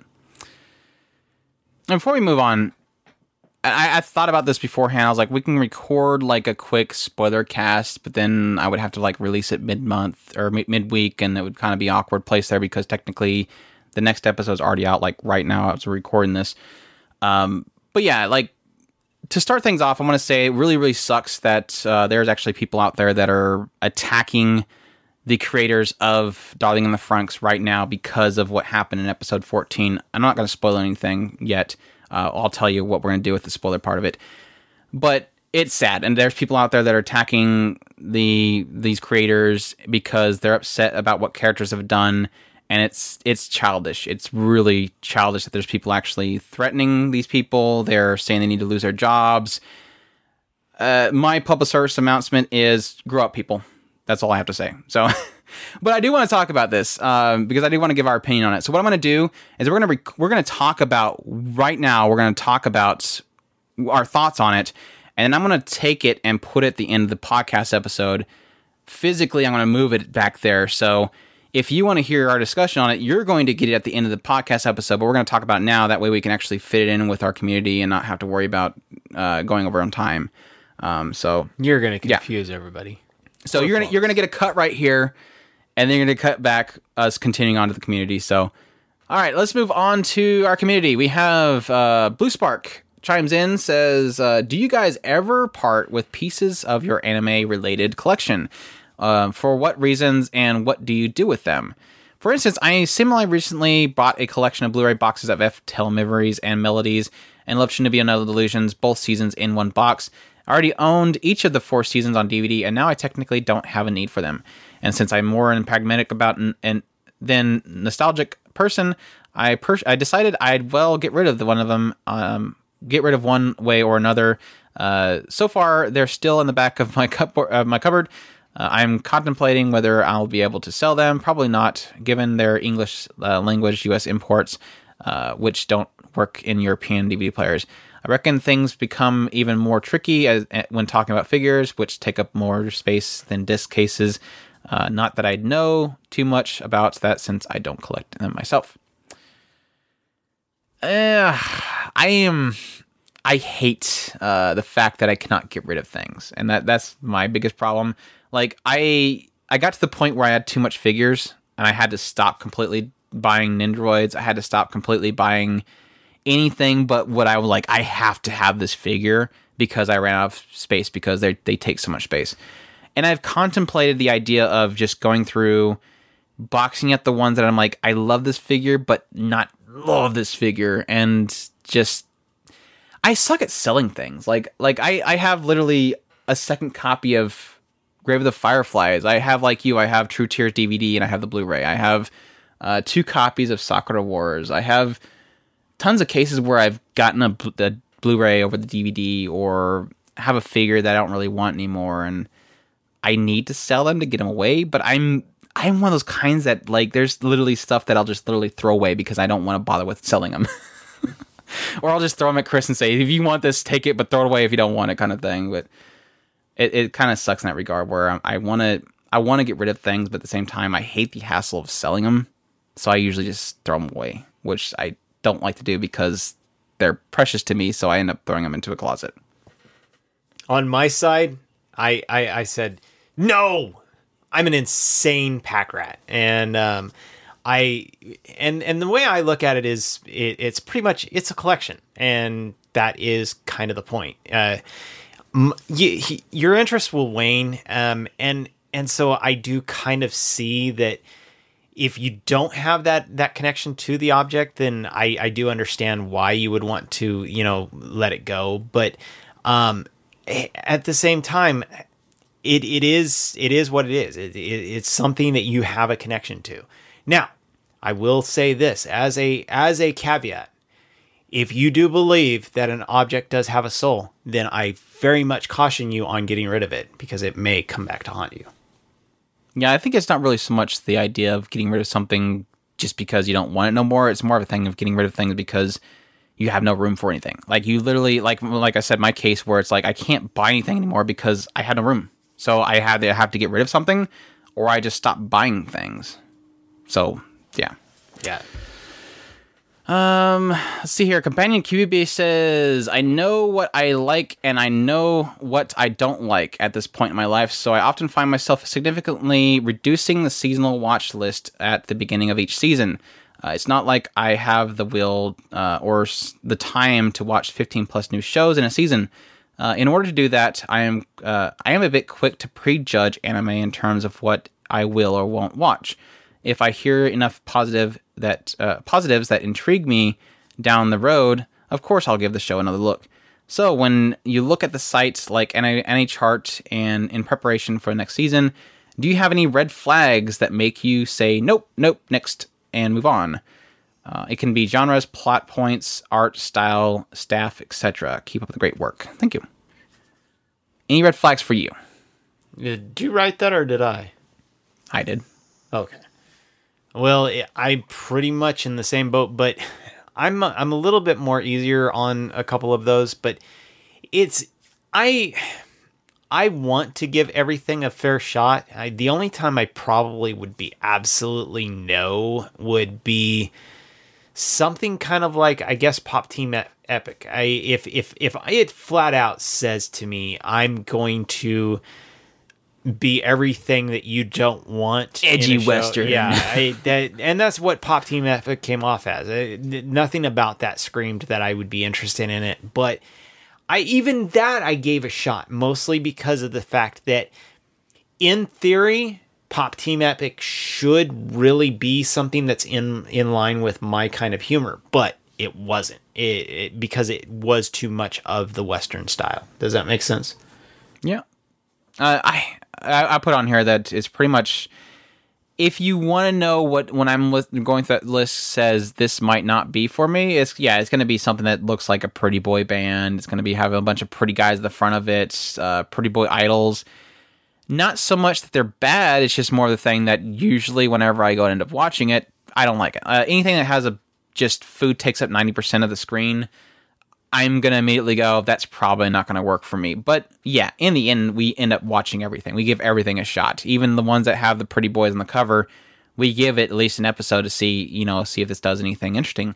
So that we can both give a first impressions on it, tell people about it, but also that we can say, yeah, even though it has pretty boys on the front of it, still really like it. That's happened before plenty of times. So we're not closed off to checking out pretty much everything. I mean, there's some off-ball ones that are like, I don't know. There was one that had like a picture of a guy that's his fart was an entity of his own. It was like, yeah, that's probably not going to work out. Or shows that are just straight up looks like a kid's show. It's literally what's on the box. So not all anime is meant to entertain everybody. There is the shows that don't seem like they should work in any way, shape, or form, and yet because we give them a shot, they end up working. Like Gigi. For some stupid reason, I'm really, really interested in that show. I really, really want to watch more of that show. Why? I don't know. It doesn't seem like in any way, shape, or form it should work. But I kind of like the creepy, cutesy artwork. I think that it kind of works for it. Another yokai show. That's all it is. Mm-hmm. And they always end up doing something really cool, so most of the time. Let's see here. Blue Spark chimes in and says, I've just received the latest shipping order. Please prepare, as per the usual routine, the following ships. So you typically, for those who don't know, Blue Spark usually sends us a list of 2 shows and has us ship the characters within the 2 shows. Unfortunately, it looks like Chris did not get into on this one, so hopefully he can chime in as we go along and throw anything in there that he wants to.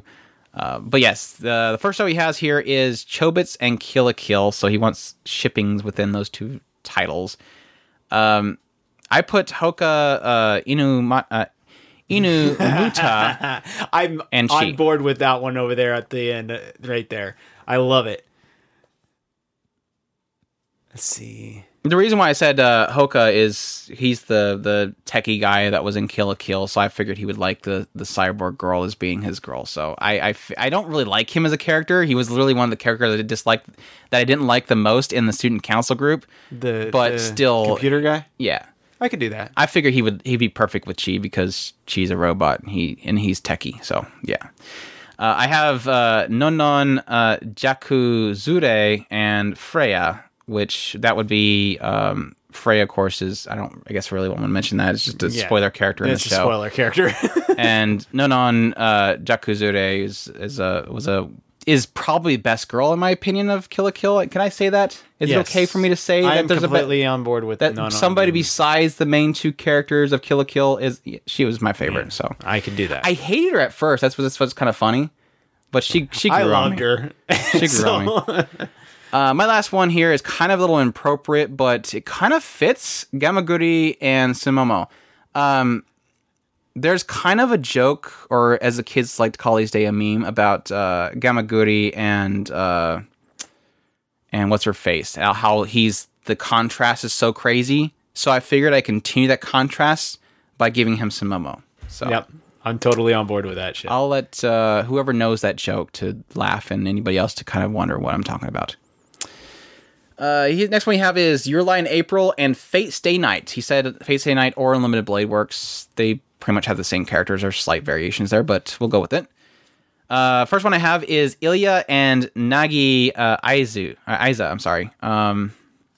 Nagi was easily my favorite character in Your Lie in April. Like, I was okay with a lot of the characters. I like Tsubaki because she, of course, childhood friend, but the story that I enjoyed the most was Nagi's story, where she worked with Kosei, and he was her senpai, and she was trying to get better. I thought that she would be great. I'm like lolly shipping Ilya and Nagi, so that works out. Even though technically Ilya would be older than Nagi, because technically Ilya is actually as old as older than what people think she is. Anime people. My next is this kind of continued best girl shipping, Yuri shipping combo that I'm doing going on forward. Tsubaki, like I mentioned earlier, was childhood friend best girl besides Nagi. I'm going to ship her with Ren Tosaka because they're both best girls and they can easily go together with each other. My punish shipping. Are we ready for the punish ship? I think that's kind of wrong. You should instead of Berserker, put her with Caster. It's got to either be Gilgamesh or Berserker. Gilgamesh would be fine, but either way, it's going to get real weird. So I say Caster, because Caster would be able to punish her a lot better.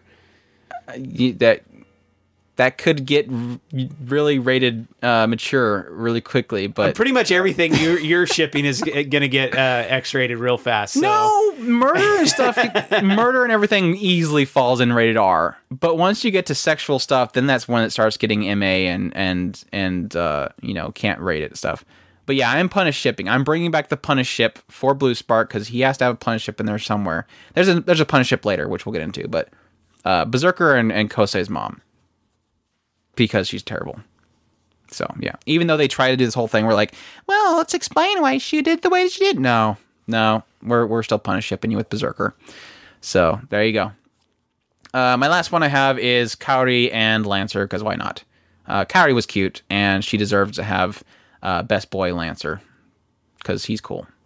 I'm on board with it. I'm on board with every one of those ships. Well, I don't know that I really like the Berserker and Mom, but go with it. Just roll with it. I'm not opposed to punishment, just not as extreme as you're going. So I can't really think of any of the ones. I guess you can put like Saber with Ryota. He was kind of cool. I don't know. Go with it. Next up we have is Little Busters and Sora Online. I think he also had on here Deadman Wonderland, but I thought Chris might be able to look at it, and I don't think he watched Deadman Wonderland, but nope. Okay, Little Busters and Sword Online, so he can comment on those ones. I have punish ship the entire male cast of Little Busters just because of Refrain to Kurodil or Nobuyuki. So that's Kurodil was the crazy psycho guy that was supposed to protect Asuna and nearly killed Kirito. And Nobuyuki, of course, being the psycho guy that trapped Asuna in a tower. So those two guys, I'm going to punish ship them with the entire male cast of Little Busters because they frustrated the hell out of me in that second season. Not that there wasn't a reason. I know there was a reason behind everything. Don't hate mail me. I'm absolutely hate mailing you here soon. I know what happened there. And all the rest of the characters within Sword Online and Little Busters can be Yuri shipped all the way. So Elizabeth with Rin, Silica with Kudwafter, Suguha with Komori, or maybe even Haruka, since she's kind of the Spitfire of Little Busters. And I think that Suguha can keep her in line. So please give me more lolly ships. I think Silica is kind of lolly, and Kudwafter will go with her. She's pretty much as lolly as you get. The only one not as lolly as you get. It's pretty close. She's the only one that gets more lolly than her is Yui. Yui, yeah. Yeah, I guess so. Yeah. You could try Yuri ship them. That's what I'm saying. Just Yuri, there's like the entire cast is with the entire cast. So they just have a big, huge to get together. I won't say the other term because I might get a little bit rated R. But yeah, you get where I'm going at. We're just gonna we're gonna like, what would you call it? Fleet shipping? Like fleet ship the entire thing. Just Sword Online girls on one side, Little Busters girls on the other side, and they all Yuri have flags. And they all have a Sakura picnic party. No, they're gonna collide. The ships just hit each other. Just in the middle of a Sakura pedal sure area. Throw a pedal out there. I don't care. Just yeah. Anyways. Bunch of picnic table or blankets on the ground. Big get together. Yeah, I got it. And they can all kiss. Yeah, first kisses all the way, all the way. They're gonna drink out of each other's cups and all blush, and then they're gonna kiss one's gonna kiss the other one, and it's gonna be all downhill from there. Why did she kiss me? Now I kind of want to kiss her. Hold on. The lewdness is going crazy over here.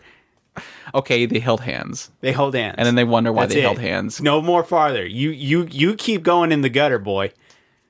A Silent Voice and My Love Story is the next one he has. We didn't watch a Silent Voice yet, but easily can tell you what we think because we read the manga. So perfectly fine with Takeo being with Shoko because I trust Takeo to take care of Shoko. Like technically the story was great. I loved A Silent Voice. The story was great. I understand, it's the kid's thing. He mistreated her. There's a redemption story happening, but I know that from day one, if Shoko walked into Takeo's classroom, Takeo would protect her. And so I can easily ship those two together. He'd be big and scary, but I think Shoko would like Takeo too. So, and I think Takeo would very much take care of her and be sensitive enough to see to her needs and everything. I am totally on board with that ship. All right, we got an agreement. Bam! We got an agreement. Besides the massive Yuri ship, which she seemed to be okay with, we got another agreement. So, I would also pair her with Best Bro Makoto easily too, because he was best bro of My Love Story. So, I can also trust Shoko's sister with Yuzuru from with Rinko. I mean, the problem that I have is the rest of the Silent Voice cast I don't like. so it's like, and they're fine. They're kids. There's a reason why they're idiots and they make really bad decisions and they're evil, but also at the same time, I can't really ship anybody with people that are kind of mean unless I want to punish ship people, and I don't want to punish ship anybody in My Love Story because not really many people are bad in My Love Story, but there's a lot of bad kids in Silent Voice. So, well, and at the same time, you don't really want to punish ship them because technically they all went through their punishment and they all technically, I got you. But I think Shoko's sister is probably the only other one that I would probably say is okay in A Silent Voice. So yeah, like I said, I could probably go with like Rinko or something like that, or Yuzuru with Rinko. So yeah, that's all I got. Anything else you can think of? I'm on board with it. The only other thing I would probably do is do a Yuri ship between Shoko and what's her name? From what show? From My Love Story. Yeah, the glasses girl? Makoto, isn't it? No, Makoto is the guy. He's a bro. Rinko. Yamato. Yeah. Yamato. Takeo. Yeah. Yep. That's what I'm saying. I'd probably ship her with her sister, so that would be my only other one I can do. Yeah, I think that's all the questions we're gonna do for now. I think we're getting to a long episode, so hope you guys enjoyed this discussional podcast episode, and thank you guys for the questions. Again, if you want to get questions to us, go to talkspare.com. You can go to the community forum, links at the top there. Sign up, talk to some great people, and you can go down there to the anime cast section and go to the anime cast question thread and submit questions there. I think we're down to 3, so we need more. We will be going into our musical podcast episode, and then we'll be doing our first impressions for the spring 2018 season, and then we probably do another discussional podcast at that point. So definitely get them in within the next 2 weeks so that we can have questions for our next cast, and hopefully tons of news happens before then. That way we can have lots to talk about. Sorry, guys. Supposed to be today that we were supposed to be doing the music, but it was supposed to. Bandwidth sucks. No, I literally was going to have the discussional this week. I wasn't planning on doing the music this week. Okay. I appreciate you going in there and getting in the good fight this week, though. I was trying. I'm trying to help. I was like, what am I going to do with this list, Chris? I don't usually do it this way. There's like rating systems for everything. I'm like, what are you doing here? I'm just going to take all of your 4s and 5s, stick them in a list, and I'll choose them from there. That was the point. Is getting those out there so that you could say, okay, Chris kind of likes this one. He's okay with this one. He gives this one a 4 out of 5. I think I get that this one's a good one, I guess. Yeah, wait, is it a scale of 10? Crap, now I don't know. No, because then I put the little pluses there because I started to notice at some point that, okay, I was like, if Andrew really likes this one, then I could probably push it over the edge to the 5. Is that what that means? Yeah, it really is what it was. I'm really feeling kind of comfortable with it. Why don't you like 4, a 4.5 or something on there? Yeah, well, 4.5 seems kind of stupid. You have to type twice rather than just once. But no, you have to hold down Shift and hit another button. So you're technically hitting 2 keys either way. I was using the plus on the keypad, the number pad. Oh, so I hit 4+. So you've skipped that whole process. So yeah, technically one button versus 2. Good job. I was saving myself energy. The extra effort. Yes, you probably saved the planet. I'm being lazy. You saved the planet. You saved electricity there. That's fantastic, Chris. I like that. But yeah, he's got all of his in there, and I'm basically building off from that. There's a few that I'm like Kekko, and I just kick it off there, but. Or what's the objection? Iggy or whatever it's called. Iggy. Yeah, something like that. Yeah, and I just kick it off because I'm like, yeah, I ain't putting that one on here. Did you see my -50? You said that was the best outro ever. I noticed that, and I was like, oh my gosh, you're gonna love it when you see my -50. Yeah, I think I remember. I think I've seen when that came up. I was like, yeah, that was probably why you put that on there.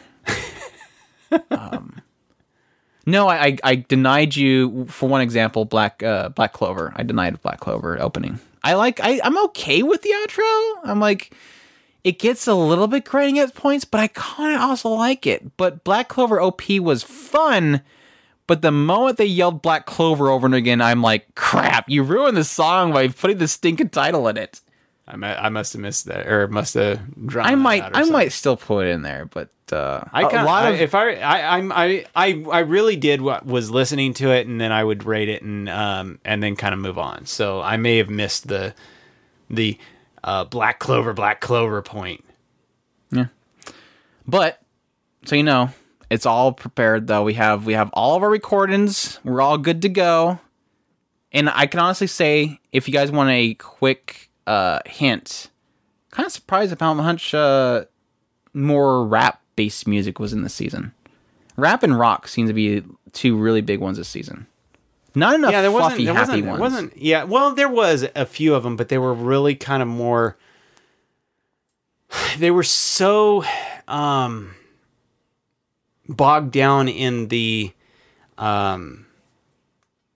pre-built groups based on the voice actresses. Yeah, so a lot of them are cast-based, yeah. Yeah, and so they tended to get lost in that kind of going with the safe music. Miss Kobayashi's Dragon Maid, New Game pretty much made a musical group just for their music. Show by Rock, and of course technically because Show by Rock.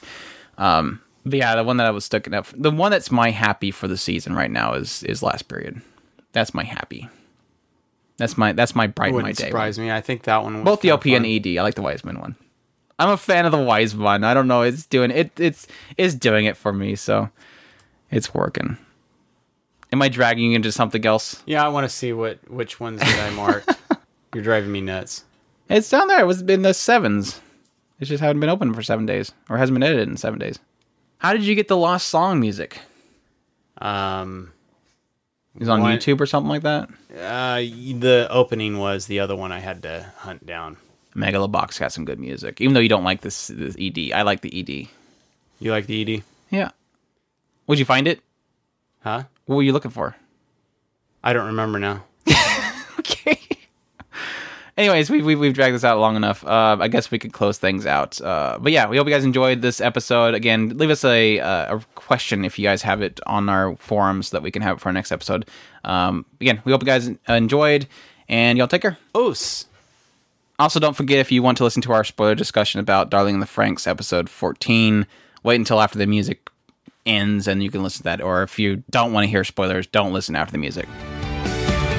どうして君ばかり見つめてしまうんだろう退屈な教室に君が彩りをくれてる寝癖残る髪も可愛く思ってしまう照れて話せなくて窓を開け風を受け胸いっぱいに息を吸い込んだ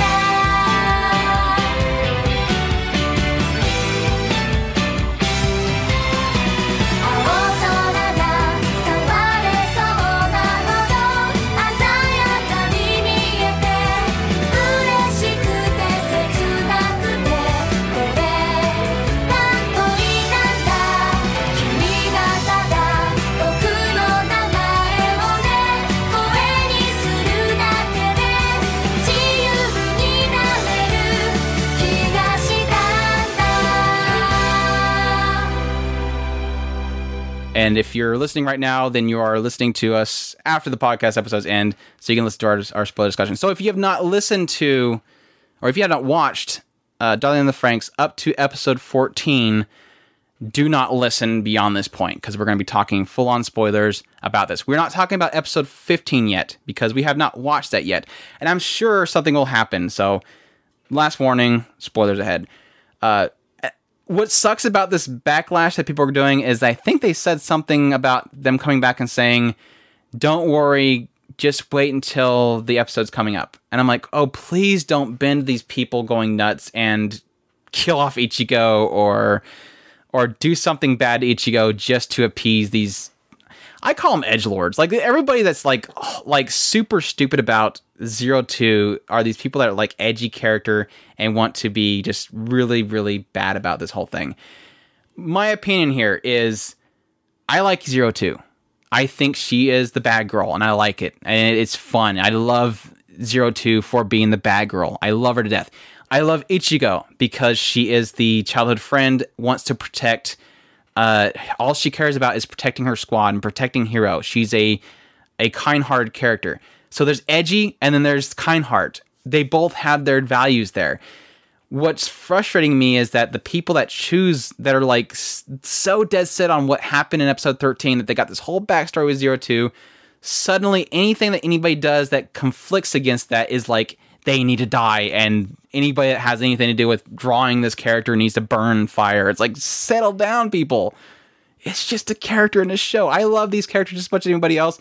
I guess it's the same as like ReZero with Rem, and I kind of got angry about Emiya as well, but it was more against Subaru, not just, seeing what's ahead of them. But there's similar concepts in the idea that these characters are in love and they don't know what they're dealing with, and the outcry is kind of crazy. Like, I don't get why people are so angry with Ichigo. I don't understand it.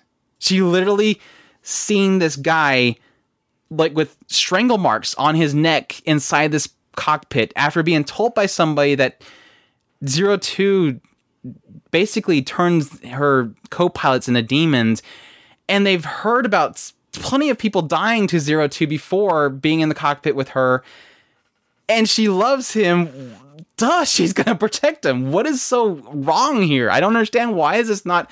This is perfectly in character. Yeah, pretty much. And then to say that she's terrible because she denied Goro. She never loved Goro. You're saying that because Goro confessed to her, she has to love Goro now? No, she doesn't she doesn't love Goro. Why does she have to love Goro? Because it's frustrating. I see 02 as pretty much this season's kind of best girl out of this season. That's and you can't touch her. Yeah, you can't touch her. It's pretty much where she kind of fell into. And I found it amusing because I didn't even realize it. I ended up messaging Andrew about it at some point and just listening to somebody talking about her in general. And I started to realize that she's effectively the Yunagasai of this season. She is literally the edgy. She's edgy. Yeah, she's edgy. I was getting ready to say that she's the yandere but she's not really a yandere. She's just right there on the edge. She's technically right there on the yandere. Yes. So I mean, yeah, she may turn into it at some point, but right now she's right there. She's the fire that's still touchable at the moment. But yeah, it's amusing to see. It does suck. I kind of wish people would. At least that's one of the just tone it down a little bit. Yeah, tone it down. I love the fandom, but tone it down. Exactly. The point is to get so attached to and that's the point. You want to get impassionate about these characters, and that is the fun. And you have more fun when you get excited about things that are happening in there. But you've got to remember, these people are putting their hearts and souls into the story, and they want to tell you the best possible story. And if you are backlashing because that passion has spoken to you so phenomenally, and you are so, in a way, it's good to have that passion, but at the same time, remember that passion can hurt the people that are trying to tell the most the best story possible. And if you inadvertently affect them, they may not be as apt to tell you as phenomenal a story next time. Just remember that your passion can affect their creativity. Yeah, it's sad because they're literally, if they can get people so passionately attached to these characters, they're doing something right. And if they can do something that then triggers, some kind of reaction, that's another sign of something, they're doing something right. But the moment that you backlash, you're making them feel like they need to be safe again. Like, oh, we need to be more safe about this because look at what happened last time. Let's not go in that area that makes people angry. Let's play it safe over here. And it's like, literally, I went through this with ReZero. They literally had her being contorted in the air by some madman psychopath. And you didn't see me, sending death threats to the freaking writers.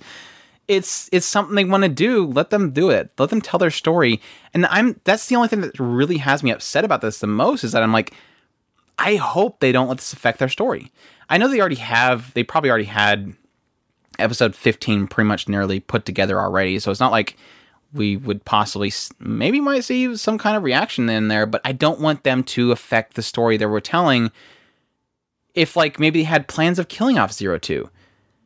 What if now they go, crap, we can't do this because people are so passionate about 02. I don't want that to happen. And that's what sucks. I don't want them to change their story because people are throwing death threats on the internet. Even if they don't do that, if they were to completely go by the story, I will always wonder if they change the story. Yeah. I'm gonna forever think that something's been changed. That's what sucks. Like maybe if you don't visually see it, you're like, well, they didn't. It seemed like they stopped pushing the envelope because they went, crap. Let's dial it back which is really ridiculous. And it's so sad because there was so much more else in that episode that was really, really coolly done. I mean, I liked the fact that we pretty much bled over from the previous episode. They have the story that was told to Ichigo about what 02 can do. They had that quick shot of it was such a cool episode, and the idea that you had Hiro, he went off to see 02, finds this room full of just torn up walls, and my mind immediately went to, crap, Zero Two is back there with the other ones, and they're in a room together. I'm like, what's going to happen to these characters? Are they going to kill off some of these characters? You know, thankfully or not, maybe not pushing it the edge enough, but these characters weren't mutilated in the room. But at the same time, again, that goes back to me. It's like, literally, she nearly killed everybody. Why are we so upset about what Ichigo did? She literally does not like this chick who's going to kill everybody. I would do the same thing, honestly. It's just crazy. I think it's telling a cool story. I think everybody is well within character. And I guess that's the key thing. It's like, I guess what frustrates me the most about the backlash is, like, I understand why every single one of these characters did what they did. I don't understand why there's such outrage, because they were perfectly within character. Ichigo was perfectly within character. Zero Two was perfectly within character. Hiro is just Hiro. He's kind of in character, so we'll go with it.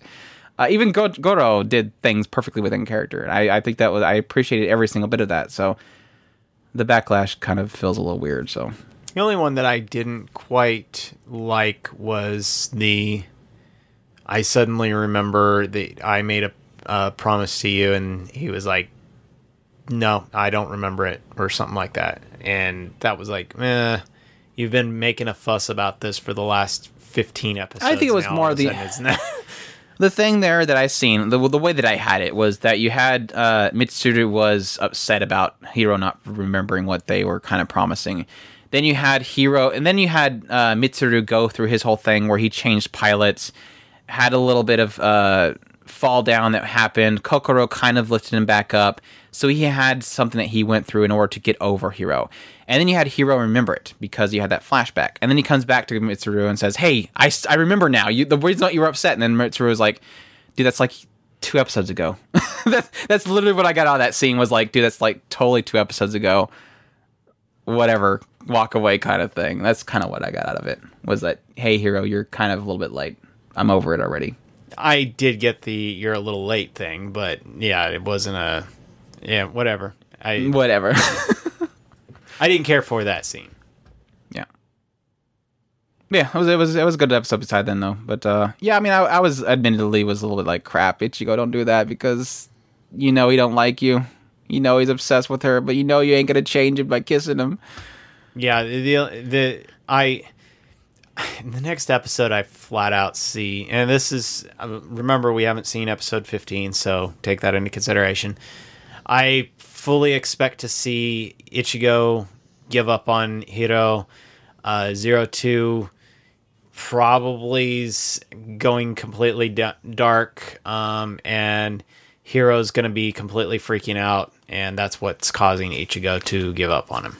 They might get some kind of mention by somebody that something's happening with Zero Two, because I know that they've taken Zero Two away. She's obviously going to probably go angry and berserk, and then they might hear about it, or maybe beforehand Hiro will be proactive about it. He's going to say, dudes, guys, I got to do this. Like, I love y'all, but I have got to go get Zero Two.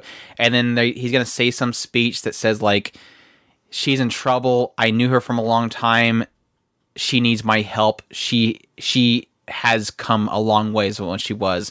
He's probably going to tell his whole backstory with her, and they're going to go, okay, let's go do it. And then the entire band's going to get together, and they're going to run off to save Zero Two from the castle. But yeah, that's kind of where I see it going. He's got to convince them first, and I think his backstory is going to convince him. I really, really want to go and see a breakdown of that story, the Demon Princess's story. Because I think that I think that's gonna be their quote unquote foreshadow of what is Zero Two's story, because it already is Zero Two's story. So, yeah. Well, thanks for listening to the spoiler area. We're gonna cut off here. Thank you for listening.